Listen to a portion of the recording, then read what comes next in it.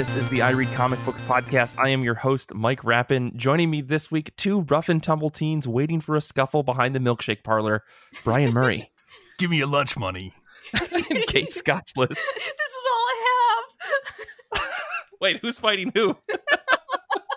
Oh, this is episode 293 of I Read Comic Books. I'm so very excited to be talking about comic books this week with Brian and Kate. So let's just get right into things. Oh, I guess before we get started, I should say we do have a hangout coming out on August 21st, 2021. If you want to come hang and chat with us on Discord, you can do that at ircbpodcast.com/Discord. And then you can join us on the 21st at 8 p.m. Eastern Standard Time to just do this talk show style thing that we do for a few hours. It's really, really fun. And we always have a riot during that time. And also I want to say, because it's episode 293, if you start to count in your head, you'll notice that episode 300 is coming. We've got some pretty big plans coming, so I hope you are excited. Stick around, continue listening to IRCB. We really appreciate it.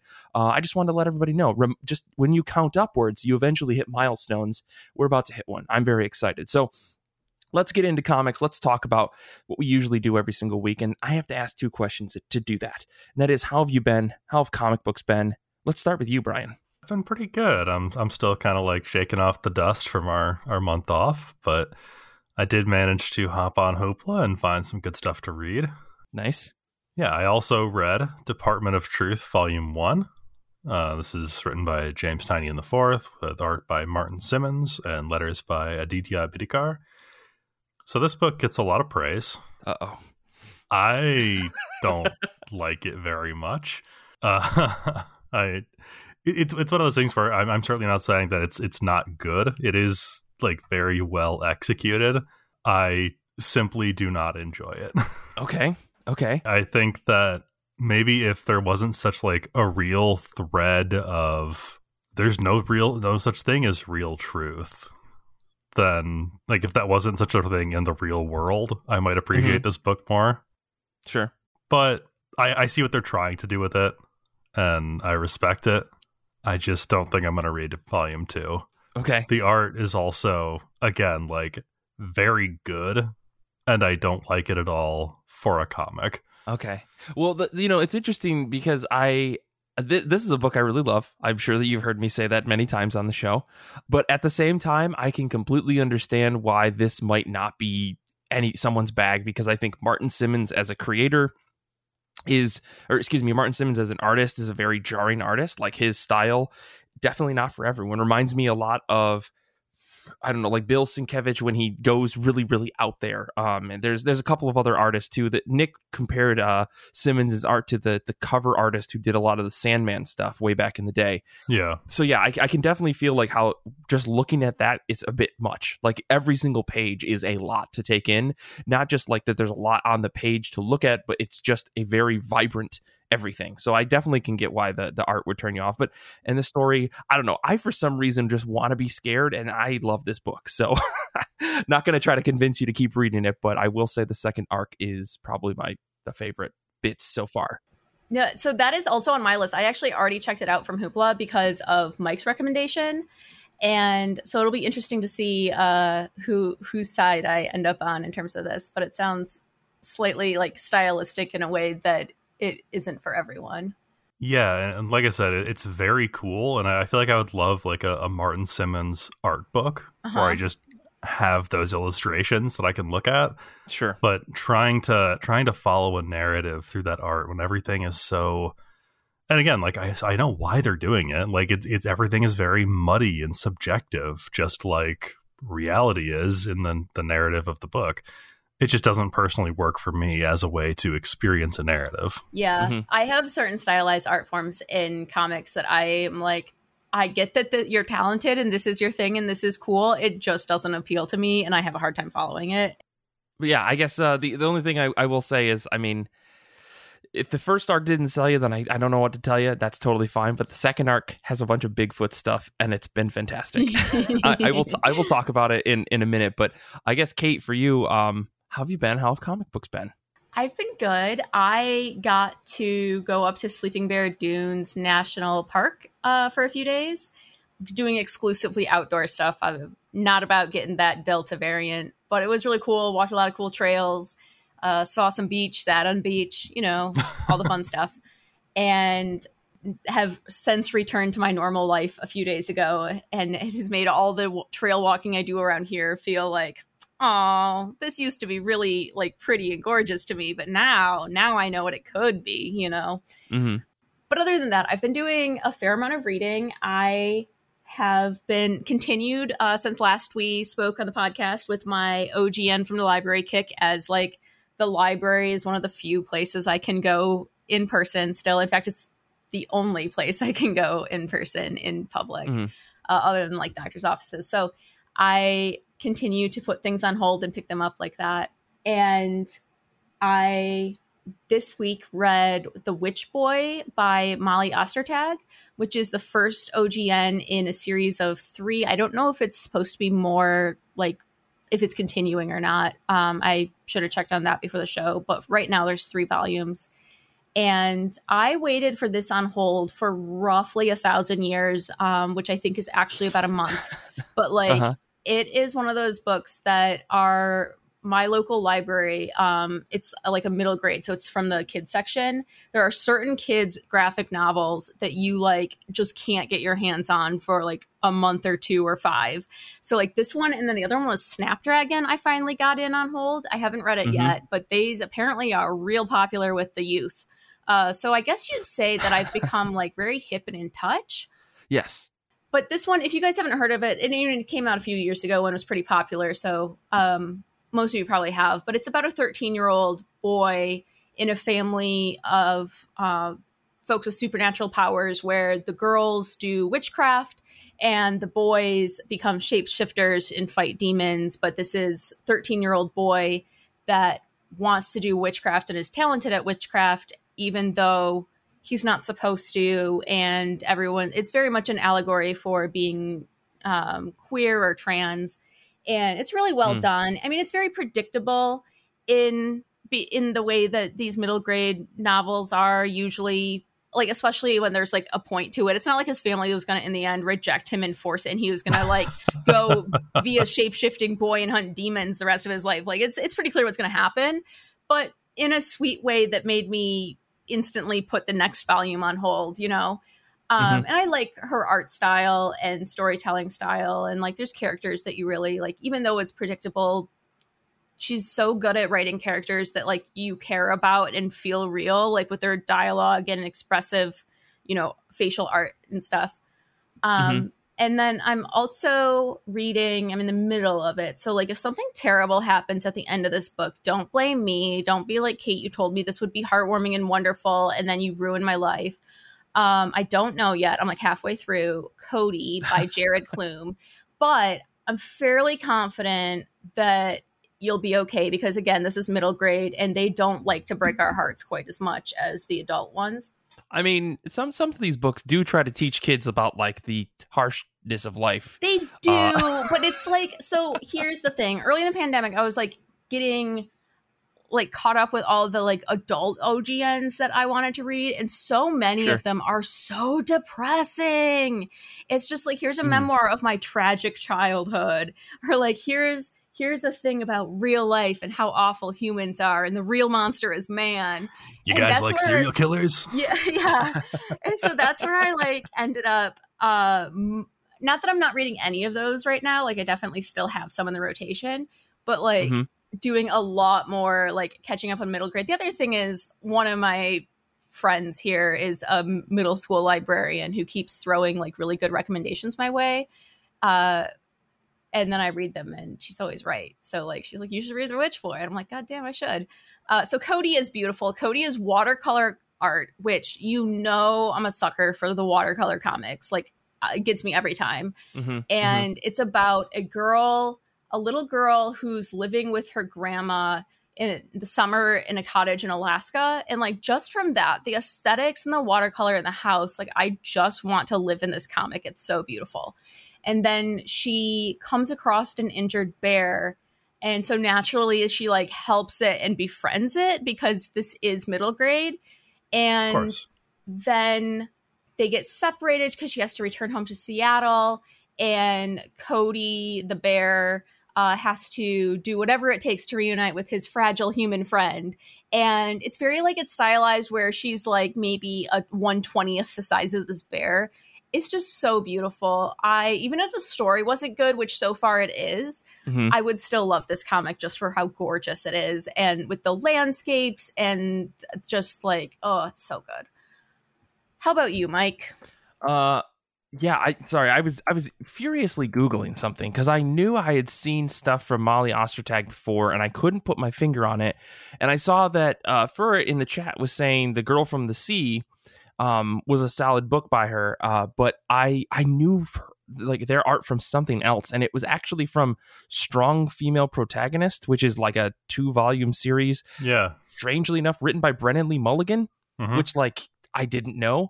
I didn't like it very much, but I liked the art okay. But of course, I don't remember when I read that book, so I feel like I must have read it in like a bad place, or I just have this weird feeling in my head about it. But I like their art, so I don't know. Anyways, let me just talk about some comics that I read, because let's talk about some things that are very weird that a lot of people don't like. Okay. And I think that would be the Mega Hex series. This is by Simon Hanselman. I read 3 volumes of this series because I can't stop reading it, because it's like watching a car crash over and over and over, watching just something awful happen, like a natural disaster that no one can stop. I read Megan Mogg in Amsterdam, I read One More Year, and I read Bad Gateway, and these all take place like in this Mega Hex world. The idea is Meg and Mogg are a witch and a cat who are dating. They're living together with their friend Owl. Meg and Mogg watch a lot of TV and smoke a ton of pot. When they're not doing that, they're drinking. And when they're not doing that, they're doing other drugs. And they hang out with their friend Werewolf Jones, who's even worse than them. There's a lot of sex. There's a lot of vomiting. The story is about like being depressed and living in a life where you have no drive, and you are unsuccessful because of your laziness, and you constantly are doing all the wrong things because you don't care about yourself or anyone around you.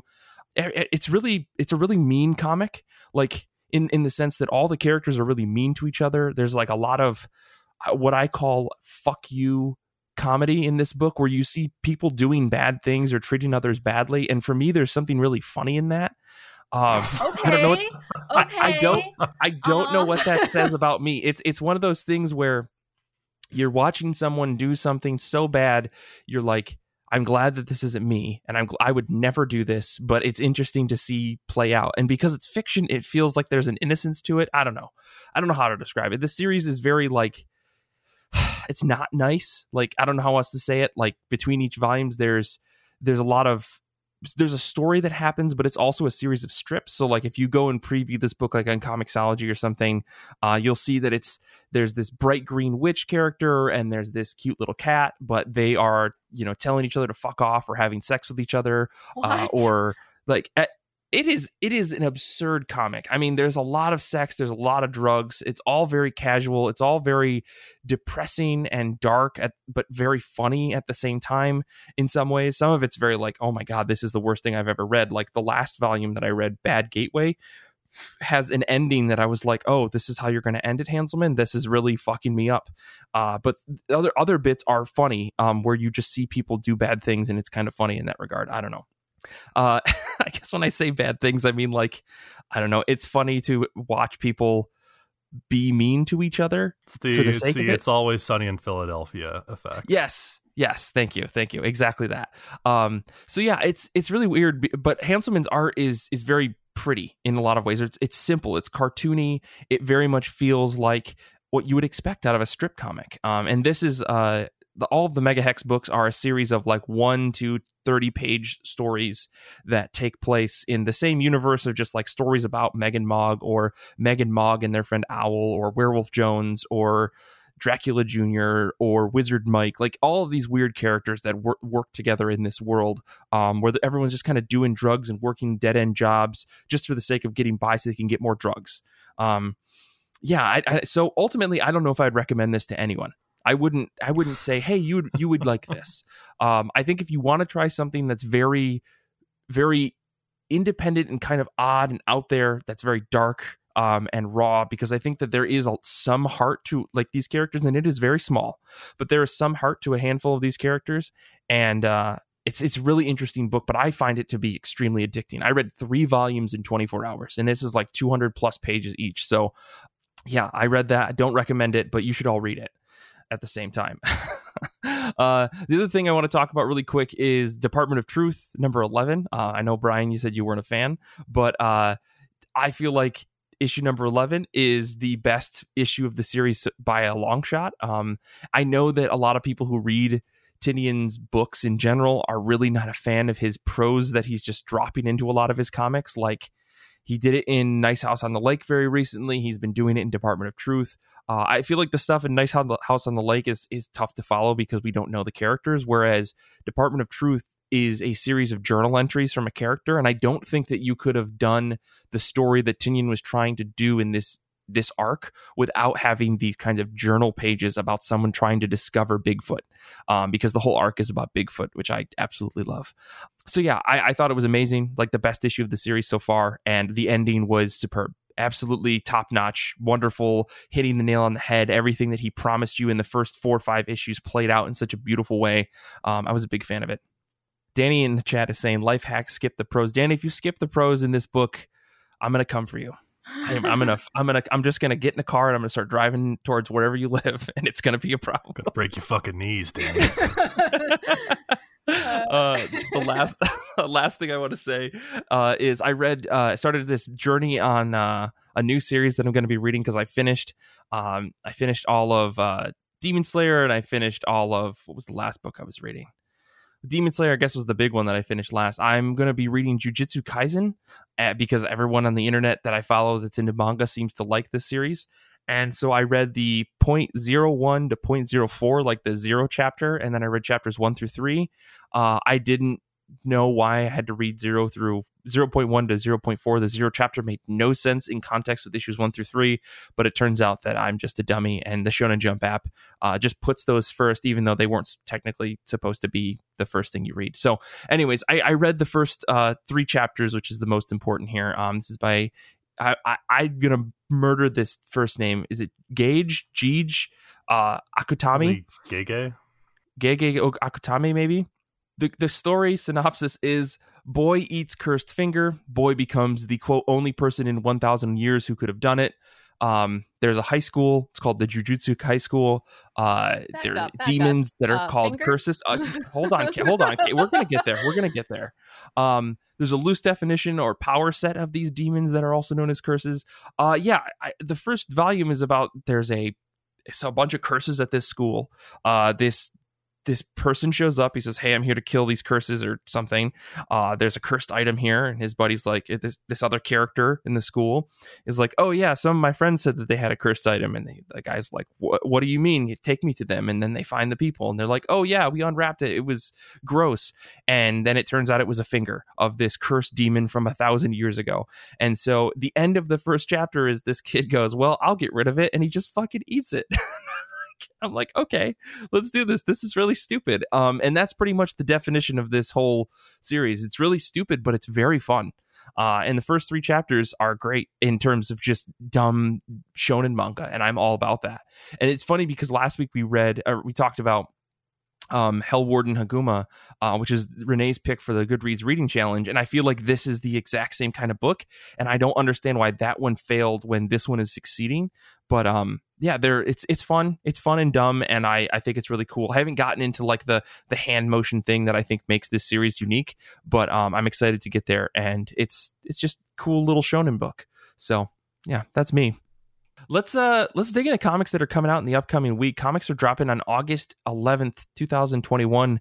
What are you both excited for this week? Let's start with you, Kate. Well, you mentioned our Goodreads challenge, and it reminds me that I really need to get back to pulling books for that and reading them want to do that. So add that to my list. But otherwise, I'm excited for a graphic novel coming out called Did You Hear What Eddie Gein?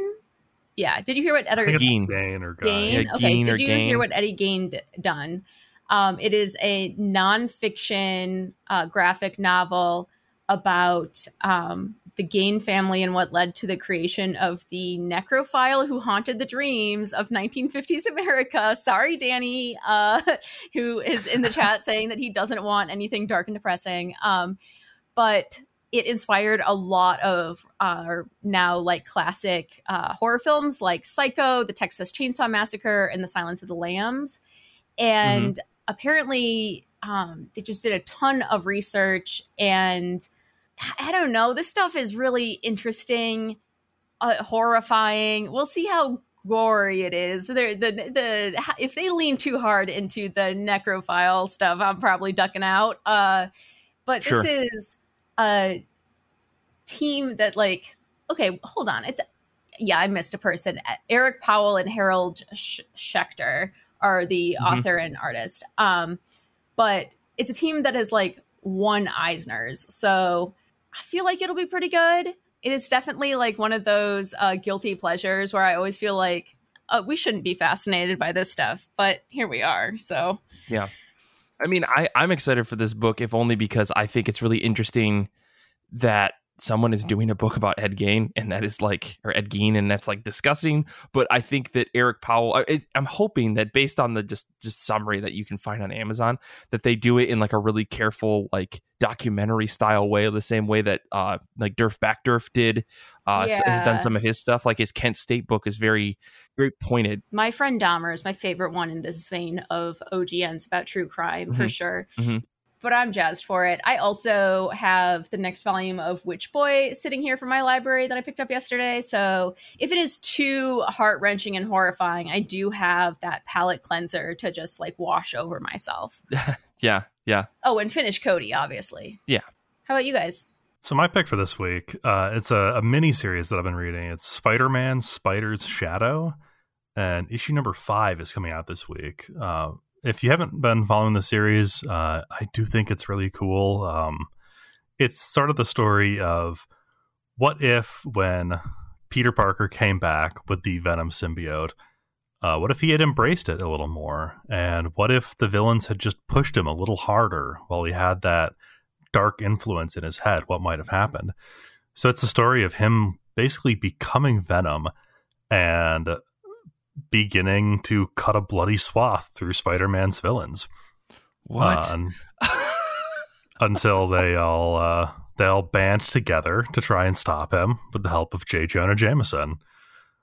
Am I picking up this value or this issue? What the hell? Well, that's not all that happened before issue 5. So, okay. Like I said, it's a 5-issue miniseries. So this is the finale. So I'm really looking forward to seeing what's going to happen. This was written by Chip Zdarsky with art by Pasquale Ferry, colors by Matt Hollingsworth, and letters by Joe Carmagna.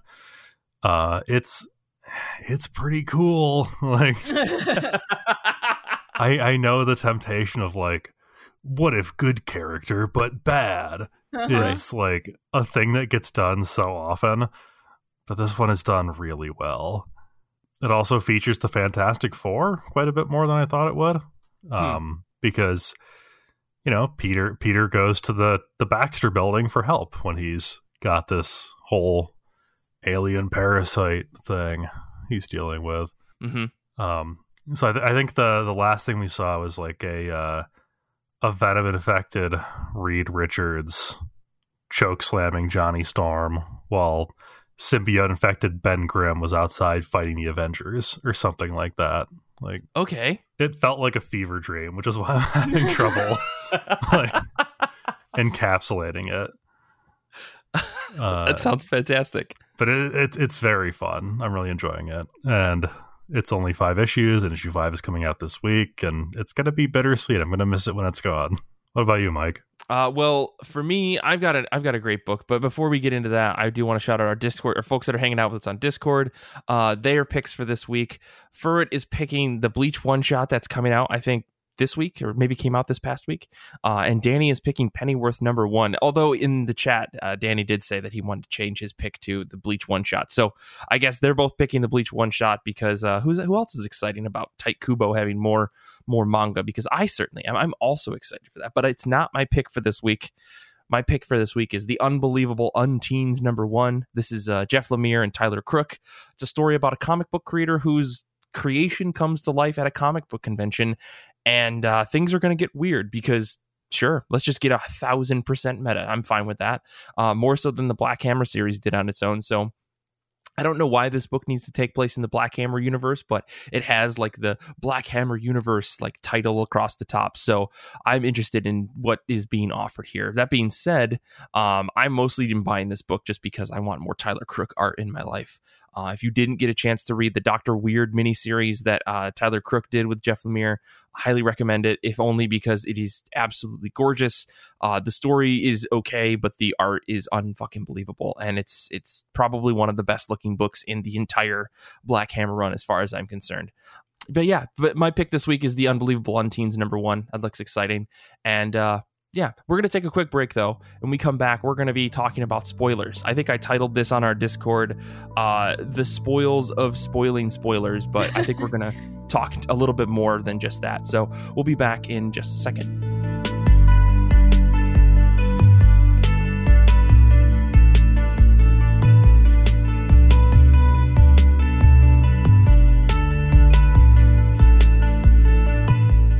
Do you want to explore the multiverse? What if you had your very own device that could allow you to do just that? Where would you go? What would you find? These are the kinds of questions that await Fletcher Cross in the hot new comic anthology Fletcher Cross: The Multiverse Awaits. You can back this awesome book at bit.ly/FletcherCross. When the arrogant engineer Fletcher Cross steals his greatest invention, the Dimensionalizer, things go haywire quickly as Fletcher finds himself lost within the expanse of the multiverse with no way home. Edited by Kyler Morrell and Derek Crow, with wonderful and exciting stories by 26 different artists and writers, this anthology weaves 18 different tales while also telling a single narrative that sees Fletcher be changed by his experiences. Back Fletcher Cross: The Multiverse Awaits on Kickstarter today, and you can get over 120 pages of stunning storytelling and art, as well as other reward tiers for comic lovers and comic creators. Back this book now at bit.ly/FletcherCross. Hey, I Read Comic Books audience, this is Anthony Desiato. I directed the My Comic Shop Country documentary film, and now I host a podcast called Digging for Kryptonite. Digging for Kryptonite explores the creative visions that have shaped Superman across time and media. We recently spent 3 episodes on the pre-crisis version of the character, and coming up we have a 6-part event that will explore the John Byrne era and the years leading up to and including the death and return of Superman, which is how I got my start as a Superman fan and as a comics reader generally. The show comes out every other Wednesday and is available on all major podcast platforms. I hope you will check out Digging for Kryptonite. Thank you.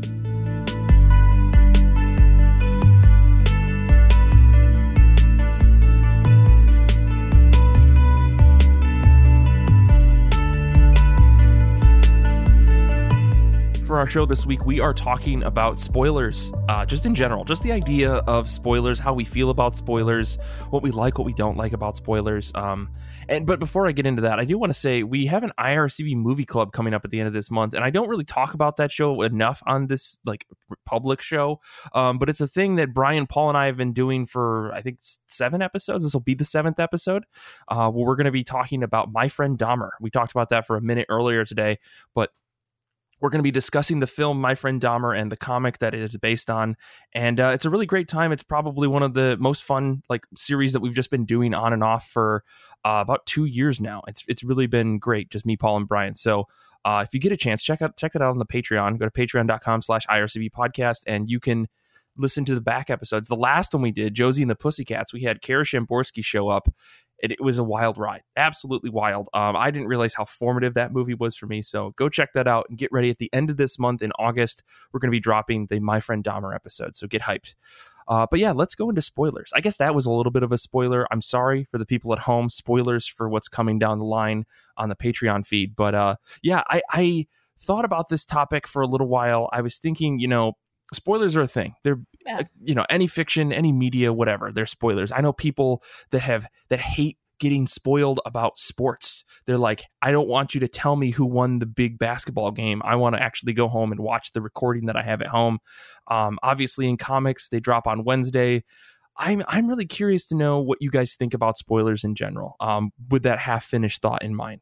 What do you guys like? I guess, do you have issues with spoilers? Do you like spoilers? Are you the type of person that, like, even if something gets spoiled, you don't really care because you want to experience it yourself? What are your thoughts? I guess we'll start with you, Brian. I have a very specific definition of like what a spoiler is to me. Okay. Okay. Because in my mind, a spoiler is something plot or story related that is revealed before you watch the movie. Mm-hmm. And I guess I should say right now, like, we're going to be having a discussion about spoilers. There's a pretty good chance we might drop some spoilers in this conversation. Okay, this is true. Like, I tried to make sure in my notes that, like, I didn't spoil anything that's more recent than, like, 2 years ago. But well, Brian, in your notes, you actually just wrote the word rosebud over and over and over. yeah, Rosebud's the sled, by the way. Oh, Brian. It's fine. The movie sucks. Save your time.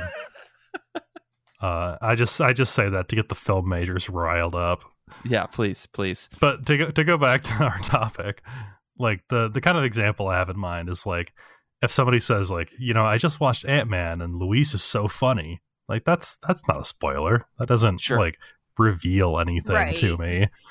But if someone's like, oh man, can you believe who got dusted at the end of Infinity War? Like I would have like thrown hands in that situation.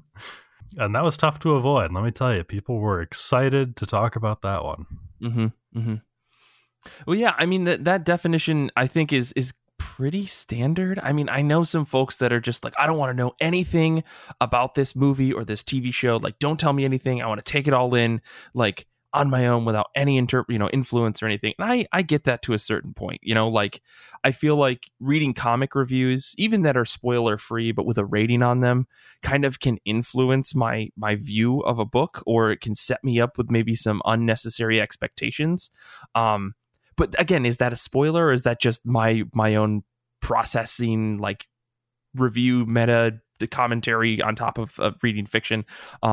You know, so yeah, go ahead, Kate. Definitely I could see where you like not want to go into things like totally blind, and I get that, but I don't think of that as spoilers. I definitely have the same idea in my head of them as Brian was saying, of like some major plot points that are, you know, supposed to be hidden, and now you know them in advance. Like you find out that the boy sees dead people, right? Like, you know, like it's that kind of stuff. Sure.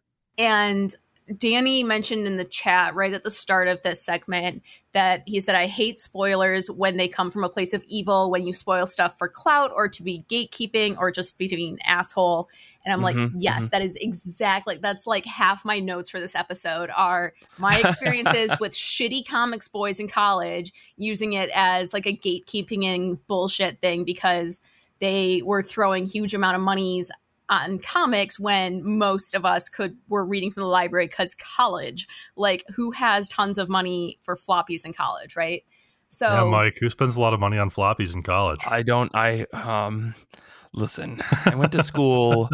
Yeah. So I like at the time. So when I was in college and I was doing comic book club and stuff like that, I like had you know how there's like not necessarily popular kids, but kids with more social power in a group, right? Maybe they're just louder. Maybe people just don't like saying no to them. I think it was more that people were more intimidated by the two specific people I have in mind. One was comic book club. The other was like gaming club. But in both cases, it was just like, well, if that's what people say, because I hadn't really worried about it until college because I wasn't reading comics before college. And what I did consume in media, like TV and movies at that point, we didn't have like streaming and stuff. So you'd constantly see like a preview for next week when you hadn't seen last week and stuff like that on TV, or things out of order because they're reruns and stuff like that. And I was always behind on movies and everything. So like I didn't worry about it for that. And then books, like I had a good group of nerd friends. They weren't about to tell me the spoilers to Lord of the Rings. I would have been upset if it happened, but it just like never came up because people were cool. So like I got to college and they're like, oh, here's the thing. If it's been out for a month, you're allowed to like talk all about it and blah, blah, blah, even though you know that other people, and even if people would say, hey, I'm going to read that still, please don't say anything. And I was just like, well, if that's how it works, I guess. I mean, it sucks because the trade doesn't come out like in a month from a single issue, right? So what ended up happening is during those years, I just had, because they're DC fanboys, I'm just saying, DC fanboys, there's a type. Not like, it's not all DC fanboys. It is a segment. And not just DC fanboys. Yeah, okay, no, it's not just DC. But no one was out here being like a weird gatekeeping jerk about Image, let's say. Sure.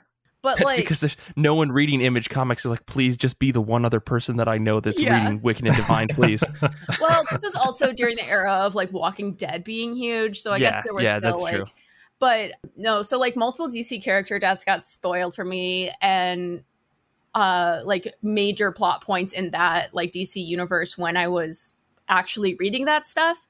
And because I was both trade waiting, but also waiting for the trade to show up at my local library and me to get my hands on it. So I was, behind.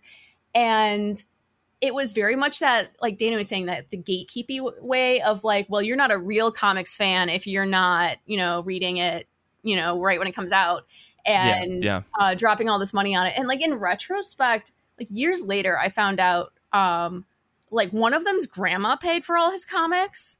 And I was like, I'm sorry, what? Boy. Like 200 some a month, and then shipped them to him from like his hometown. And then the other took out huge student loans, like ended up failing out of school, and was spending his loans on living the high life that, getting all the comics and newest video games and stuff like that. And I was just like, oh, okay. And so like once I like, there was kind of that like, oh, actually, kind of get it out of that circle. I'm like, that's just a jerk move. That's just bullshit. Like, right. It's that side of like toxic comics stuff in general. I think you get this with media in general, where there are people video games has the same people. Sure. And there's just like a snobbery, like a lording over people to be like, I know more than you. And it's, it's the same bullying tactics that people have used for years, is just transferred into a different way of like a sense of insecurity. Like, and I say this as someone, like, I had recognized that in myself at some point, of just being like, I need to know all the things. I'm going to be an asshole to people who don't know that. And then you come to find that like, that's not the way to make friends. And that's not the way to actually establish good relationships with people in general. Hopefully, fingers crossed, those people grew out of that, because how many years ago that happened. But still, I understand that mentality, and it's hard to break, I will say. Yeah. Because I'll fully admit, like I think that I had that for a little while with some people, but then I also had the desperation of, please God, someone else that I know read comics so I can talk about it. And now you guys are here, so thanks. Well, and that's where I've ended up. Is like after college is when I became friends with you guys, like right after. And our friend group, I deeply appreciate the way that we do it, where you just ask first. If someone says they're planning to read or watch a thing and would prefer no spoilers, we just respect them. Like, yeah, okay. And just don't be a jerk. So like the last time I remember this coming up is like you and Xander wanted to talk like stuff that happens in The Expanse. And it was like, oh yeah, that's like on my queue as the next thing to watch after I finish Battlestar Galactica. I'm slow to get to all of these things because grad school is the whole thing. But and actually I watched the pilot last night, but that's not a whole nother story. But yeah, and it's just like, oh, okay, just talk when the person isn't there about it, or talk in generalities that like don't spoil stuff. I feel like that is very much just like a more adult way of interacting and like being respectful. Which kind of brings me to the point of like that I've been thinking about is have you ever had something seriously spoiled for you, and like what was it, and how did you react to it? Which I don't know, Brian. I'm curious to know if you're, because I think you and I have the same thing. That was like the big spoiler moment for us. Yeah, I think that, and again, spoilers for a 12-year-old book or whatever. But when Harry Potter 6 came out and everybody found out that Dumbledore dies at the end, like if I had been a couple years younger or older, or I don't know, if I had been more online, I guess that's what I'm trying to get to. Yeah. Then that definitely would have been a huge spoiler for me, and I would have been livid. As it was, I was like a lonely nerd reading these books by myself. Yeah, I was gonna say, so, like I didn't like I think I remember seeing something about that, but it's been long enough that I can't really remember. My big childhood spoiler was my little sister, because that's how little sisters are. And probably just siblings, but like, so when the Harry Potter books would come out, we would buy 2 copies so that we would read them at the same time, because no way was I letting her spoil shit. Like, yeah, I the only reason I was asking Brian about this is because he said Harry Potter 6. My first thought was Harry Potter 6, I think, was the first big thing that I ever felt truly spoiled for.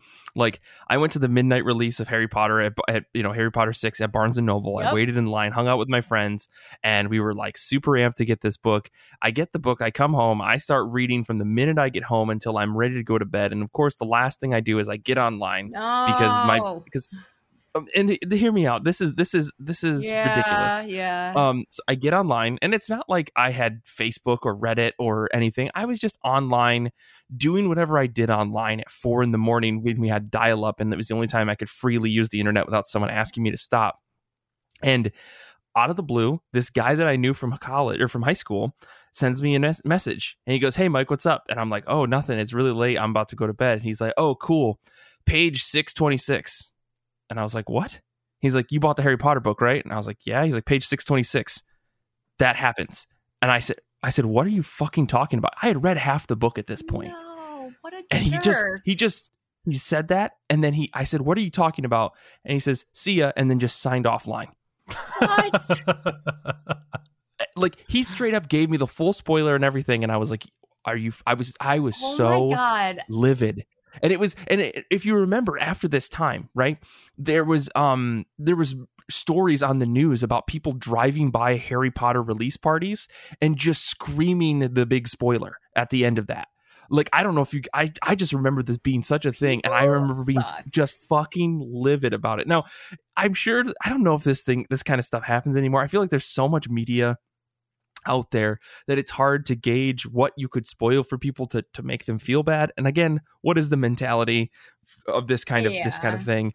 But at the same time, it's not like you can walk up into a convention and be like, blah blah blah, some big spoiler for Game of Thrones, and half the people are gonna go, "Yeah, I read the books, screw you," like no one cares. I guess there's not like an easy way to necessarily do that. Plus, it's usually regarded as just a bad thing to do, and it's very few people that even want to do it. So right. I feel like the mentality of this has gone away, because for the most part, I feel like a lot of people are pretty at least honest with like, "Hey, I'm going to spoil this thing," at least in my feeds on the internet. I do wonder how much of it has gone away versus we're just not interacting with teenage boys anymore. Like, I do wonder if we were interacting with a bunch of like 17-year-olds, if it's still a thing. I don't actually know. Yeah. The things for me recently have all been like from the internet. Even like, obviously, like when Game of Thrones was a thing each week, I like would fully not go on social media like Twitter and stuff like that and Reddit until after I'd watched the episode, because they're just rampant with those. But even without that, I had some major spoilers for that show come up when, you know how like if you don't turn them off, a lot of internet browsers will have like suggested news articles like right on the search page, below the bar. Oh, mine opens to a blank tab on purpose. Yeah, exactly. Yeah. That's what I have since changed it to after a major character death spoiler in Game of Thrones. When I just like opened fucking Google Chrome, and there it was, like a big headline about it, and I was like, "Are you serious right now?" Right. And then like, so I think that is like the just internet writ large is where I see them now, and it only comes up when it's like big cultural things like that. I don't really know how you describe it, but like the phenomena type stuff where it's like, oh, everybody was watching Game of Thrones, and so then it's like a big thing every time. Yeah. Versus like right now, I really don't feel like I have anything like that. The last one I remember, honestly, was Tiger King, where everyone was talking about that. And that was start of last summer. So you really got to be careful with these Marvel shows. Well, that's the thing. I feel like I missed an episode or two of Loki, and I didn't see any spoilers. I think I'm just fortunate. I think I'm just lucky. I'm just so lucky. I don't know why. Yeah. I remember when WandaVision was coming out, like, which, if you don't know, the way Disney Plus does things is they release their shows at midnight Pacific time. So that's 3 a.m. Eastern.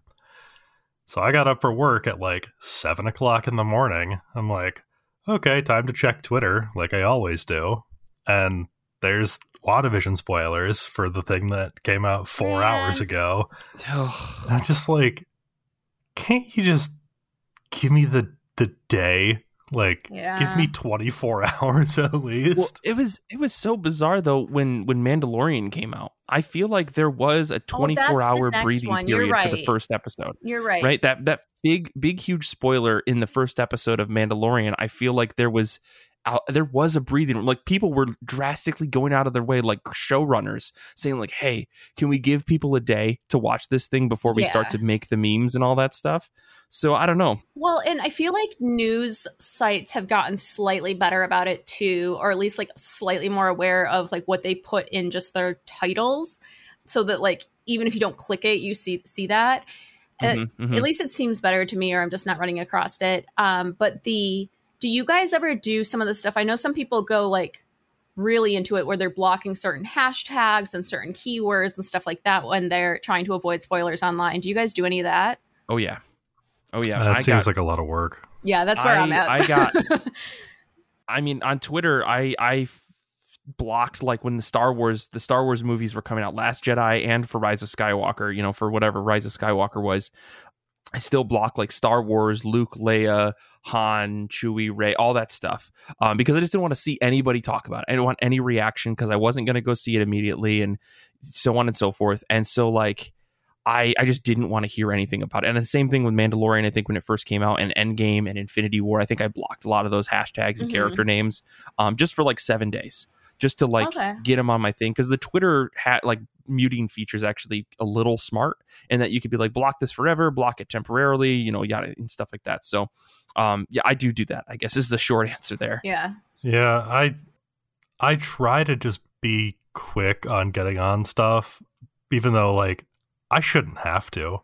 Like that's not my responsibility. Yeah. But I most things that I'm excited about, I'm gonna consume within like 24, 48 hours of their release if I can.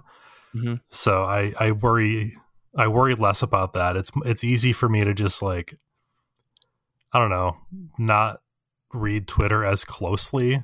I've gotten really good at just like skimming over things. So as soon as I see like something Star Wars, I can immediately just like shut my brain off until that's off my screen. Right. I just have not been using Twitter in a long time. I mean, that's the healthy thing to do, but that's not where I'm at. Smartest in the bunch but here. I do end up on Reddit front page and stuff. Like I just get spoiled elsewhere, you know. So because we talked a little bit about like the malicious asshole spoiler brigade of people like intentionally trying to spoil. I do think that is like less common now, but what is a lot more common is this idea, and any little brothers out there, you're gonna know what I'm talking about. This I'm just gonna swing my arms, and if you get hit, it's your fault. Yep. Exactly. Concept of like, it's not my responsibility to make sure you don't get spoiled. So I'm gonna post every thought that farts into my head about this new thing because it's very important. The entire world knows what I think. Sure. And if you happen to get spoiled, well, then you shouldn't be online, you big baby. Yep. Well, and it's weird because I think I do see that probably more often, and I feel like there is I feel like people also do that, but with the explicit action of like adding a hashtag where they're like, hey, if you don't want to see this, I'm going to post it, but I'm going to be using this hashtag, so mute this hashtag. And again, I'm speaking mostly from a Twitter perspective because I feel like when you're on like Reddit and stuff, most fan-oriented subreddits are like, if you don't spoil this shit, we'll ban you. You know, like, because they understand like the problems that can arise when there's assholes on their subreddit. Yeah, so they'll have like a pinned spoilers discussion or something like that. Exactly. But yeah, like Twitter, I feel like there are a lot of people who are just like, if you get spoiled, it's too bad, so block this hashtag. It's like, well, I didn't even know that hashtag existed until I saw your spoiler tweet. So like, thanks, Jason, or whatever, you know, whatever name out there. But sorry, all the Jasons out there. I really apologize for that. But yeah, I get what you're saying is what I'm getting at. Yeah. And like, it's also, I do think that it's possible for spoilers to come just from a place of innocence. Like, I think that because there are some things that I would not consider a spoiler that other people do. Or just thinking that the person has already seen or watched it. I feel like it's so easy online, like you're talking about with the pinned like threads and stuff. Most things let you have a side conversation with the like we use Telegram for our friend stuff. Just start a separate chat for everyone who's watched the thing. Or we did like with The Mandalorian, a lot of like, okay, everyone watch it by this day, and then we'll talk about it in here, or mute the chat if you haven't by then. You know, like it. Right. The technology does make it easy to do that stuff. So it's not saying like don't talk about it at all. It's just saying like don't talk about it in the public sphere where everyone can, you know. Yeah. Well, and especially like with social media getting more and more algorithmically driven, it's becoming harder and harder to avoid that kind of stuff. Because like, you know, I'll use TikTok for an example. Like, they know that I like a lot of Star Wars content. So if a new Star Wars thing is coming out and people are talking about it, that is going to get onto my TikTok for you page. And I have no idea how to block anything on there. TikTok is just whatever they decide to stream directly into my eyeballs, and I just have zero control. It's truly like with how they feed geese for foie gras. Yeah, exactly. Like, exactly. It's just this feed tube of memes and garbage. Yeah. Yeah. But what you were saying before, Brian, about like not like unintentionally spoiling things. Yeah, like there was a thing that I saw. I think it was probably a TikTok again. Right. It was like Falcon and the Winter Soldier, and it was like a clip from the show. But having watched it, I was like, "There's nothing plot relevant in this. It's just Sam and Bucky being goofy for a second." And so I shared that, not considering that other people might think of that as a spoiler. So that's, you know, like, I understand that sometimes you slip up and you spoil something for people. Yeah. That doesn't make you a bad person. Yeah. You know, the important thing is to go, oh shit, I'm sorry, and try not to do it again. This reminds me of that episode of IT Crowd where like the spoiler isn't that the actual like plot point. The spoiler that Roy gets is that there is a twist, and and then he's really upset because once he knows there is a twist, he's like thinking about it the whole time about like this is what's gonna like. It's just like I mean, I can understand that though, because I think, like I said, you know, at the top of the topic, I said, you know, when it comes to like reviews, sometimes that can skew my perception on things. Sure. So like if someone tells me that like The Beach That Makes You Old has a twist in it, I'm gonna be looking for the twist the entire time. I mean, that's a bad joke about the M. Night Shyamalan movie that's coming out, but you know, I think after we all saw Sixth Sense, and like, spoilers if you haven't seen Sixth Sense or haven't already had it spoiled, but you know, the big plot reveal at the end that like, oh shit, Bruce Willis was the dead guy, or was dead. I mean, like, we're always looking for those types of wild twists because M. Night Shyamalan has done something to society. Like, I don't know what he did or who he paid to become that influential in the world, but you know, it's wild, and I think we're all looking at that. And so as soon as someone says, oh, there's a twist in this movie you won't see coming, and you know, I say that in comics all the time too, like there's a twist in this that made it really interesting. I part of me worries, that's does not that a have spoiler for me, but it definitely could be for some people. Right, but does that skew someone's perception of a book when they sit down and go, oh, what's the twist going to be in this book? And changes the way you read it. Yeah, and in the same way, even just seeing like the rating for a movie on, you know, Rotten Tomatoes before I see it off will, like, I'm sure just subconsciously change a little bit of how I view it. Sure. So like I recently watched the Wonder Woman sequel for the first time and had heard lots before that it was not good. And went in, and I don't know. The thing is I think I would have not enjoyed it anyway. So I like lowered the expectations, you know, in an appropriate amount. Which is why that kind of thing doesn't bother me per se. Although I will say I don't read reviews of stuff that I haven't, like, that I'm going to read or watch or whatever, unless it's from a source that I am confident isn't going to do the BS where they're like, this review is actually just a synopsis of everything in it. Which is another thing Danny mentioned, is like, yes, I hate that so much. And there's certain news outlets that are really good about not doing that. And I'm going to like be a dork here, but NPR does great book reviews and stuff like that, where they like are, like, don't, they're a professional organization, you know. Yeah, they do a good job. So I trust them. Tell me that NPR is more responsible than some hotshot dickhead who's just posting about comic books online. Yeah, Vice or something. Yeah. Well, yeah, I mean, it's interesting because I feel like, clearly we've talked about spoilers over a long period of our lives. I mean, like, do you think as you guys have gotten older that your approach or your feelings on spoilers have changed, like for the better, for the worse? Are you more strict or are you less strict? Or have you built up habits to try to just avoid spoilers in general, like not opening the Reddit front page when there's a big release of something or something along those lines? Like everything else in my life, I think I'm just getting old and tired. Okay. Because I don't get as mad about spoilers as I used to. It's just that moment of like, I'll open Twitter and be like, come on, man. Yeah. I was going to watch that this afternoon. Brian opens Twitter. It's like, oh, my knees hurt. Yeah. When my knees hurt, I can tell that there are spoilers on my feed. Right. In 9 hours, I will be spoiled for the next Loki episode. Yeah, like we were talking about, my view definitely changed when I got outside of those groups in college and was just like, oh, actually, that was just those guys being like pretentious jerks, and it's not the way I want to be or the kind of friends that I want to have, and have kind of stuck it the way we do it ever since, of just being polite about it.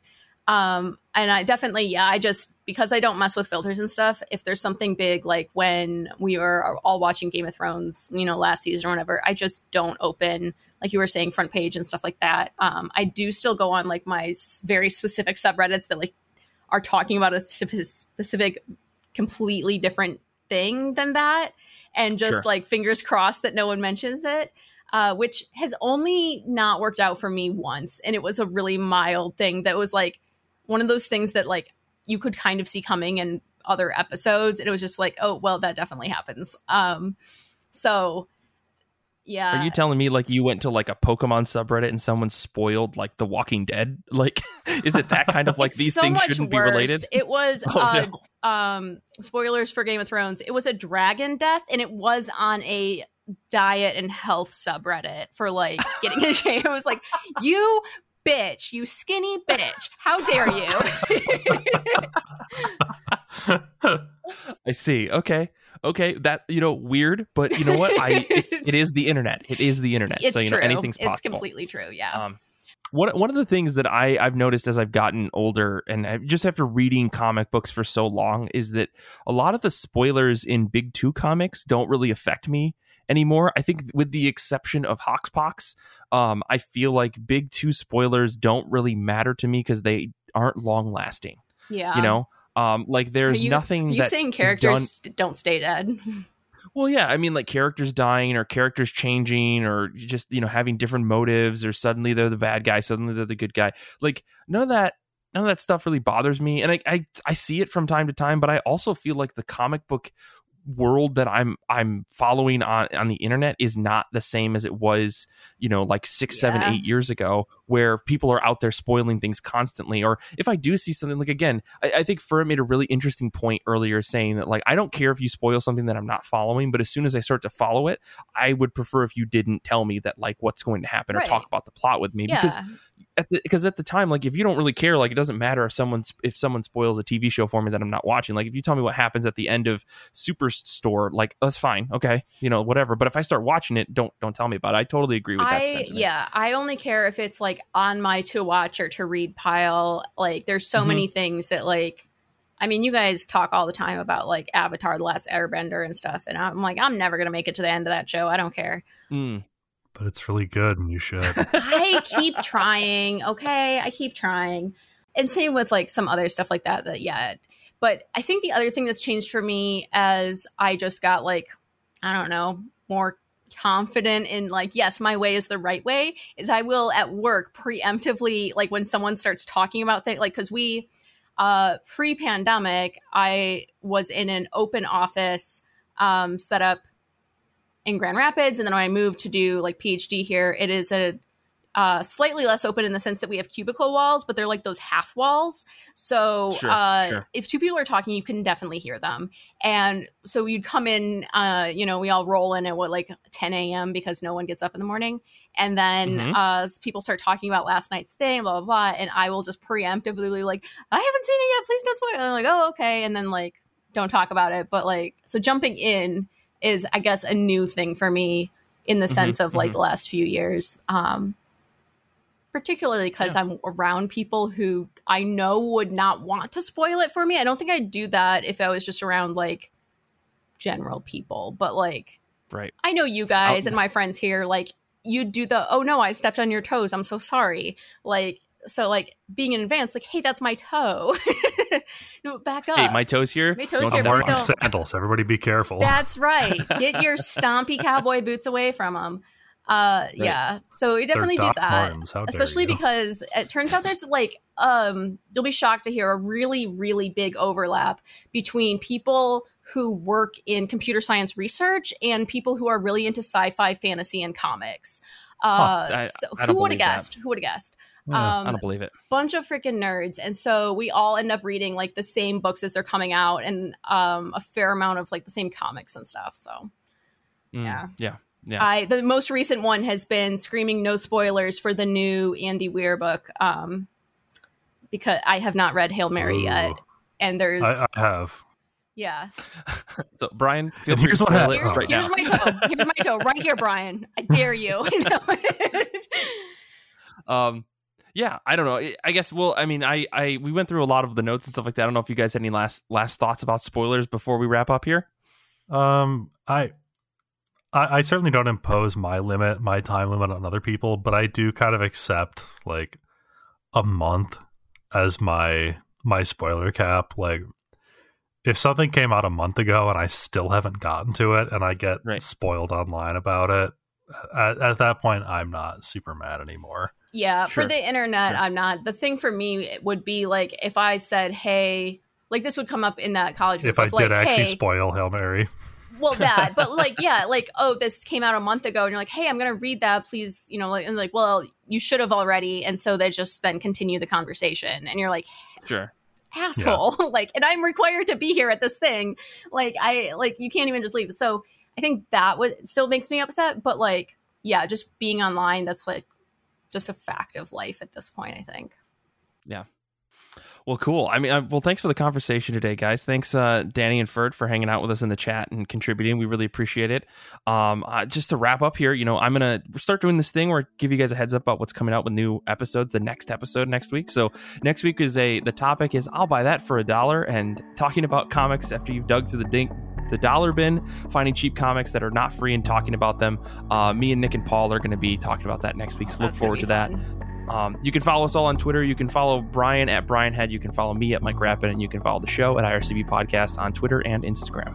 This episode first aired on Patreon, and is possible because of our wonderful patrons. You can join today for exclusive series like the IRCB Movie Club, Saga of Saga, Giant Days of Our Lives, and more.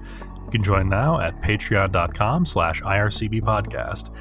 And if you haven't already, please rate and review our show. Give us 5 stars. You can do that on Apple Podcasts, Stitcher, or wherever you get your podcasts. It'll really help us spread the word about IRCB. You can also join the IRCB Discord community to chat comics and more, and listen to our episodes live as we record at ircbpodcast.com/Discord. And it would also help us a lot if you tell your friends or your local comic shop about the show. Infinity Shred is the best band in the universe. They do all of our music. We can't thank them enough. Xander is the cool guy who makes this show sound great, and, you know, he's just a fun person to talk to. I want to say thanks again to Brian and Kate, and thanks to Danny and Fur for hanging out with us recording live. Thanks to everyone out there who listens to the show. You are wonderful human beings, and we appreciate you so much. Until next time, comics are good, and so are you.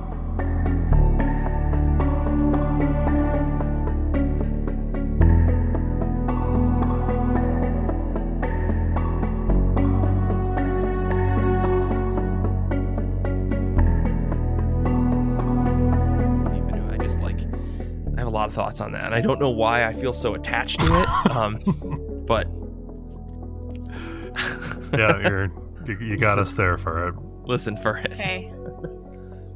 Hey, Kate. I have returned. Okay.